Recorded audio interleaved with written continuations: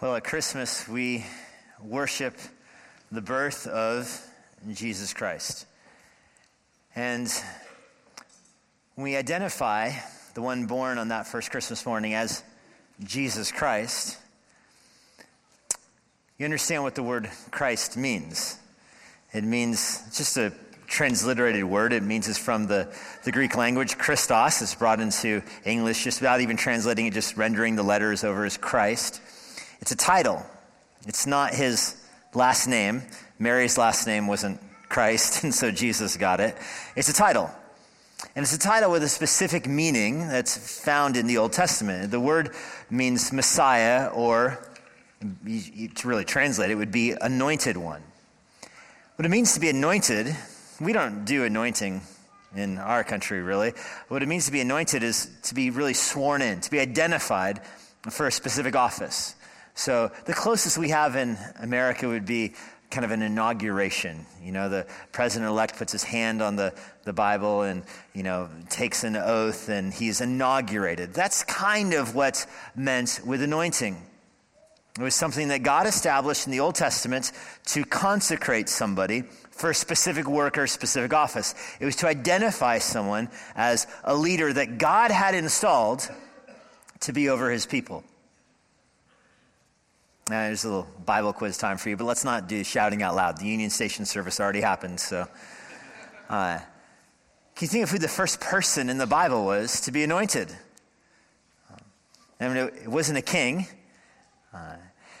The first person in the Bible to be anointed, and you can just, before the Lord, know that if you got it right in your heart or not, were the high priests.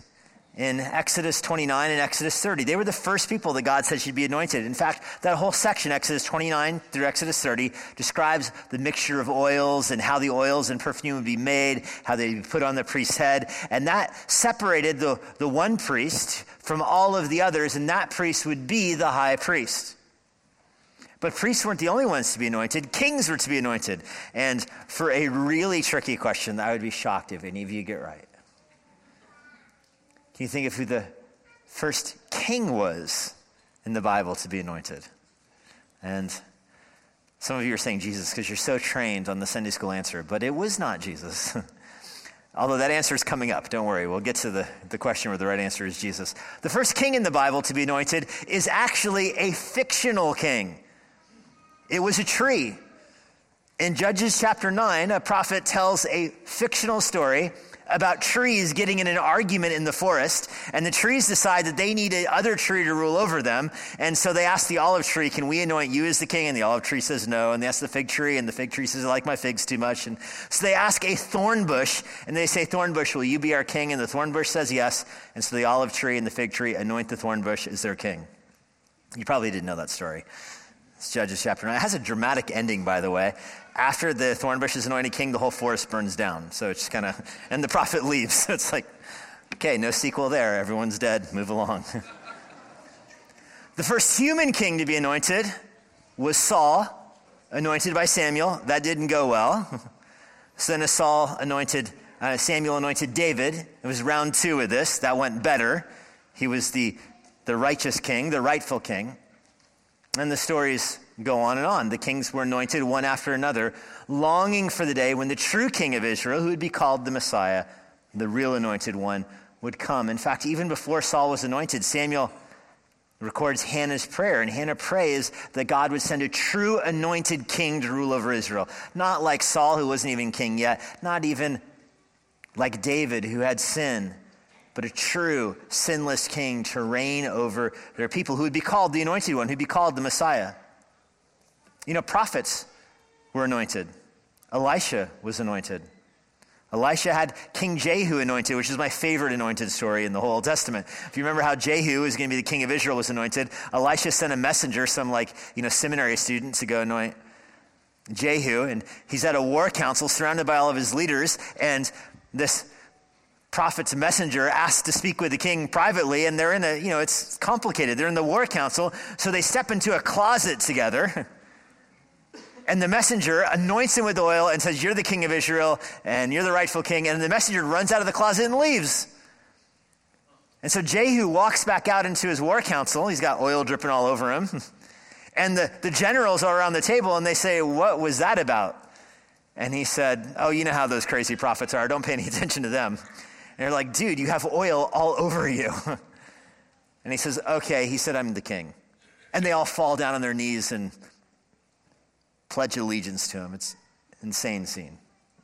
But we understand the real priest, the real king, and the real prophet that the Old Testament was looking forward to, the one who combines all three of those offices, prophet, priest, and king, would be anointed as the ruler of Israel. And that, the true anointed one, is the Messiah. And that is, now it's a Sunday school answer, that is, oh man, so good, so good. But now I have a harder question for you.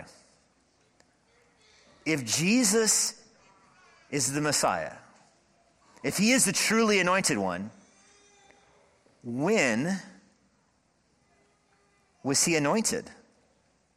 When did people gather together and anoint him as the anointed one? I mean, if his title is Jesus the Christ, when was he actually anointed? And there's lots of different ways to answer that question. And of course, the most obvious answer is when God himself anointed Jesus at his baptism. The Holy Spirit came onto him. The dove landed on him, separating him, consecrating him. The voice from heaven said, this is my son with whom I'm well pleased. Do what he says. Listen to him. And so clearly, the Father identifies Jesus as the rightful Messiah through that act of anointing. It's better than oil. He was anointed with the Holy Spirit himself. But there is an occasion where people did anoint Jesus. One person in particular. So I want you to open your Bibles there. And this will become a Christmas message soon enough. It is Matthew chapter 26. Matthew chapter 26. It's page 831 in those red pew Bibles. Matthew 26. This is the very end of Jesus' life. So we began our service tonight reading about the birth of Jesus and reading about the wise men who brought Jesus gifts. And now we end Jesus' life, the last week of his life. This is on a Saturday night, this scene takes place. It's Matthew 26, verse 6. Jesus is in Bethany. It's the next Sunday morning where he's going to have his entrance into Jerusalem. So Bethany is towards Bethlehem. It's just outside of Jerusalem. The next morning, Jesus is going to enter into the city. The Saturday Sabbath is over. The Jews wouldn't be moving around on Sabbath. But as the sun sets, the Jews would get together to close out their Sabbath together. It's that kind of party. This is the last Saturday night of Jesus' life. And he's gathered together with friends. And this story has always reminded me a little bit of Christmas Eve, because it is Jesus with his closest friends, those who he considers his family. They're together. The next morning is going to be the introduction of the Messiah to Jerusalem. Jesus is going to enter Jerusalem riding on the donkey. He's going to be proclaimed to be their king. Hosanna in the highest, all of that. But the night before that introduction, Jesus is with some friends. This is described in Matthew, Mark, and John. When you take all three accounts together, you get kind of a full picture. It's Jesus' closest friends, including Mary, the sister of Martha, the two women that were often waiting on Jesus and serving Jesus, Lazarus' sister. Lazarus, remember, was dead, and Jesus resurrected him. And Lazarus is here, of course. John lets us know that. Oh, what a guest list, by the way. You got Lazarus I bet everybody's crowded around Lazarus. You know, what was it like? And he's probably upset at them. Why'd you bring me back? Mary and Martha are there. Mary listening to Jesus, Martha running around everywhere, probably, I'm just guessing. The house that they do this at, in verse 6, lets you know, it was the house of Simon the leper. Now, I don't know much about Simon beyond what's here. I do know this, though. Lepers don't host house parties. I mean, leprosy is highly contagious and way more contagious and way more lethal than COVID. So just bring in our own COVID language to this, like, oh, it's at the house of Simon who had COVID. There's a raging party at the COVID guy's house. Well, you would deduce from that, whatever else you'd say about Simon, he has COVID no longer, right? Whatever else you want to say about Simon, he is a leper no more. Highly contagious, lethal, unclean. But Jesus, of course, healed him. And because there's no other way to be healed, there's no other way to get rid of leprosy. Leprosy kills everybody it gets. But this guy is a leper no more because he knew Jesus. So he's probably over there with Lazarus. And by the way, if you were a leper and you were healed by Jesus, I think I would demand that people still refer to you as the leper. Hi, I'm Simon the leper, just to watch their responses. So this is the party. John says they were reclining at the table. That's something you do when you're with friends. You rely in the Jewish world. You sit down and you recline. Like after you have a meal, you lay your heads on each other's chest. And Americans don't do that kind of thing. It'd be very weird and creepy. Don't do it at your Christmas Eve party tonight. But the Jews would do that. They would lay down around the table and you'd lay your head down on your friend's chest or even in his lap. It wasn't weird for the Jews. That's what they did. And so that's what's happening here. John lets us know. Everybody's laying around the table after their meal. And again, it's Jesus' last Saturday night alive. And it's kind of a festive atmosphere. But the atmosphere changes rather dramatically in verse 7 when a woman came up to him, and we find out that this is Mary, Martha's sister, Lazarus' sister, who does this. She comes up to him with an alabaster flask, a very expensive ointment. We find out from Mark that this would be 300 denarii. That's the day's wages for a day laborer for 300 days. A denarii is a day's wage for a day laborer. So, $150, let's say, it might cost a day laborer to work for you for a day. I mean, who knows, $200, I don't know, $150, let's just say. So we're talking like $35,000 is what this perfume costs. It's incredible. We don't have anything like that really in our American culture, but the Jews did, and the Roman Empire had expanded into India, and they had very high quality and very costly perfume from the Middle East and even India that was there, and it was a way to pass along wealth through your family. And so this is a big deal, this kind of perfume. And Mary has it. We don't know much about Mary and Martha's family. Maybe they were wealthy. Maybe they had like 4 of them on the shelf, or maybe she had saved up money for a long time for this. Maybe it was given to them. It wasn't used at Lazarus' funeral. We know that. When Lazarus died, he was not anointed with this perfume, because remember what Mary said about him? My Lord, by now he stinks. So there's no $30,000 perfume involved with Lazarus' death. But she brings it out now. And you would use this for somebody's death. I mean, that's the function of this kind of perfume. You'd use it at somebody's death, and she takes it, and she poured it. Mark says she breaks the neck of it. So she broke the perfume bottle. And so it's all going out now. It's not a dab on the wrist here. She breaks $35,000 of perfume and oil mixed together. Ointment is the word that's used here in the ESV. And she pours that mixture on his head. That's how you anoint someone. She breaks this oil, pours it on his head as he's reclining at the table. The disciples saw this, and they were indignant. The Greek word there literally means they were hot with anger. The disciples were hacked about this. What is happening? The mood totally changes. Okay, this is not a normal routine at a party. This would be shocking. People are gathered together in a festive atmosphere, and here comes Mary breaking a ridiculously expensive bottle of perfume mixed with oil, dumping it over Jesus' head. And the disciples lose their mind. Why? Notice what they say. Why this waste?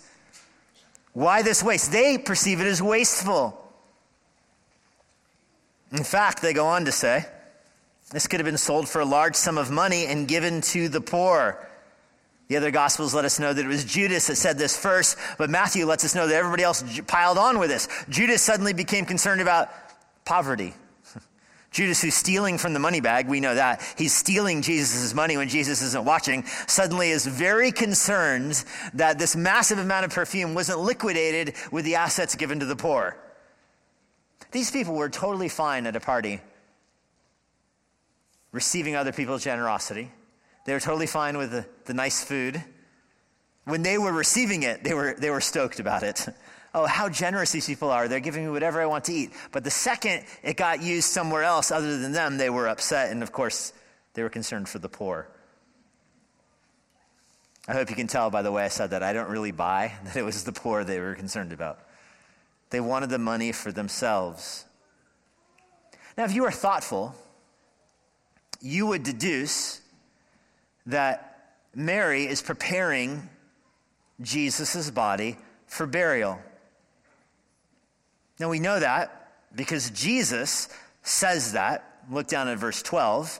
In pouring this ointment on my body, this is Jesus speaking, she has done it to prepare me for burial. Mary has been listening where the disciples have not. Jesus has been saying for several months now that he was going to Jerusalem to die. Several months ago, he was up in Galilee, 100 plus miles away, and he starts walking to Jerusalem, and he's telling all of his disciples, I'm going to Jerusalem to die. That's why I'm going there. The Son of Man is going to be surrendered over, given over. The Pharisees will betray him, convict him. The Romans will crucify him. He says he's going to be crucified on a cross. He's telling them very clearly, in fact, earlier in Matthew chapter 26. Look at verse 2. You're probably open to it. You know that in 2 days, the Passover is coming. This is before the perfume thing. This is on, Wednesday or Tuesday or Wednesday. And the Son of Man will be delivered up to be crucified. So Jesus is telling them, I'm going to die on a cross. And the disciples are saying, no, you're not. Do you remember what Peter says? No way, Jesus, over my dead body. But Mary, precious Mary, has been listening. And so now the last week of Jesus' life is beginning. Saturday night starts the first day of the week in the Jewish calendar. It's the last week of Jesus' life. And Mary is heartbroken. Remember, Martha and Mary were weeping at Lazarus' death. They were longing for Jesus to come. It was them who said, Jesus, if you had been here, Lazarus wouldn't have died. I mean, they loved Jesus. These two women did. They loved him. And they know he's going to die this week. The disciples have either argued with Jesus about it or just refused to believe it. But Mary is in a position where she's going to do all that she can. She wants to prepare his body to be buried. Jesus in verse 10 is aware of all of this. He knows all of this. And he sticks up for Mary. The disciples, these 12 knuckleheads, harping on Mary. Why do you trouble the woman? Jesus asks them. She has done a beautiful thing to me. Jesus sticks up for Mary, defends her. Jesus makes a comment about the poor you always have with you. You won't always have me. He's quoting Leviticus. It says, if you keep the Levitical law, the poor will no longer be in the lands. However, the Jews will never keep the law, and so the poor will always be with them. And then he gets back to his own body. In pouring this ointment on me, she's done it to prepare me for burial. Truly I say to you, wherever the gospel is proclaimed in the whole world, what she has done will also be told in memory of her. There's no other line like this. There's no other line like this in Jesus' teaching. He never said that about anybody else. He never looked at something Peter did and said, well, that's incredible, Peter. Wherever the gospel goes in the whole world, I'm going to make sure everybody knows about this. And Peter did incredible things. He walked on water, of course, to meet Jesus. He doesn't say this kind of thing, but he says it for Mary. Wherever the gospel goes, there's so much packed into this little closing verse here, verse 13. First of all, the gospel is going to be proclaimed in the whole world. That's noteworthy. This is the last use of the word gospel in Matthew's gospel. Matthew's gospel begins Jesus' ministry back in Matthew chapter 4 by saying Jesus came preaching the gospel, the good news of the gospel. Jesus is a gospel preacher. He's proclaiming it. Now, Jesus' life ends, and this is his closing declaration of the gospel. And he says it's going to go all over the world. The disciples didn't have the grid for that. They were still holding on to Sunday come around, Jesus goes into Jerusalem, overthrows the Romans, and Jerusalem becomes the capital of the world. That's what they were angling for. Even though Jesus said, I'm going to go to Jerusalem and be killed. They're like, yeah, but maybe you'll win the recount. And here Jesus says, you know what? The gospel is going to go all over the world through his own death, of course. He's saying that. She's preparing my body for burial. In other words, I'm going to die. I will be buried. That's what she's doing. And the whole world's going to hear about it. The whole world will hear the gospel of Jesus Christ. And what she's done will also be told in memory of her. Now, what she's done, it's more than just preparing Jesus' body for burial. There's expensive perfume. Jesus is going to resurrect on 3 days. That's less time than Lazarus was in the grave. But what she's doing is she's anointing him. She's making a public declaration. This is the Messiah. Peter had already said, "You're the Christ. You're the Messiah." Peter declared it. The crowd had heard it at the baptism. But until now, nobody had anointed him. As I mentioned, we don't know where the oil comes from. Lots of theories. You know, one of the leading theories is on where the oil comes from? The wise men brought oil. They brought burial spices. The wise men did. Frankincense and myrrh. Myrrh would be used as a burial spice, a very strange baby gift. You don't get somebody a headstone for a baby shower. That's kind of what's happening here. The wise men brought burial spices, and now at the end of Jesus' life, his body is anointed for burial. This demonstrates for all who have ears to hear that he is the true Christ. He is the true Messiah. He's not one king from the line of David. He's the king. He's not one of God's prophets. The prophets prophesied up until John. He is the prophet. He's not one of the priests, and there will be others as well. No. He is the priest, the high priest who will go right into the court of heaven itself to forgive us of our sins. So how does this all come together? Jesus' life begins with the burial spices brought by the Magi, brought by the wise men to demonstrate that this child was born to live a life. This child truly is a king. The Magi brought gold. He's going to live a holy life. He's going to live a remarkable life. There's not enough ink in the whole world to describe all the wonderful things Jesus did in his life. But all of his life is building towards his death. In his death, he takes upon our sins. This is the gospel. This is the word Jesus uses here. In his death, he takes our sins on himself. We've sinned against God. We've committed sins against God that demand punishment and demand judgment. We can't pay for our own sins. Good people don't go to heaven when they die. There's no such thing as a truly good person. You understand that? Everybody has sinned and falls short of the glory of God. If you've sinned one time, that means you're deserving of God's judgment. God is a holy judge and a just judge and cannot simply overlook sins because other times you didn't mean to sin or other times you tried harder to do better or what have you. God's too perfect of a judge for that. So we stand condemned, rightfully condemned, because we're aware of our sin. The good news is that Jesus is the true Messiah, the true Savior, who through his miraculous birth and his sinless life can be our substitute in his death. He can take our sins on himself. He can be punished by God for our sins as God pours out the wrath that we deserved on Jesus Christ. Jesus on that cross can bear the penalty that we deserve. He can be buried into the grave, put into the cave, stone rolled in front of him, put into the grave for 3 days. And on the third day, he rises from the grave, reanimates his body, brings his physical body back to life, transforms it into a resurrection body. The stone is rolled away.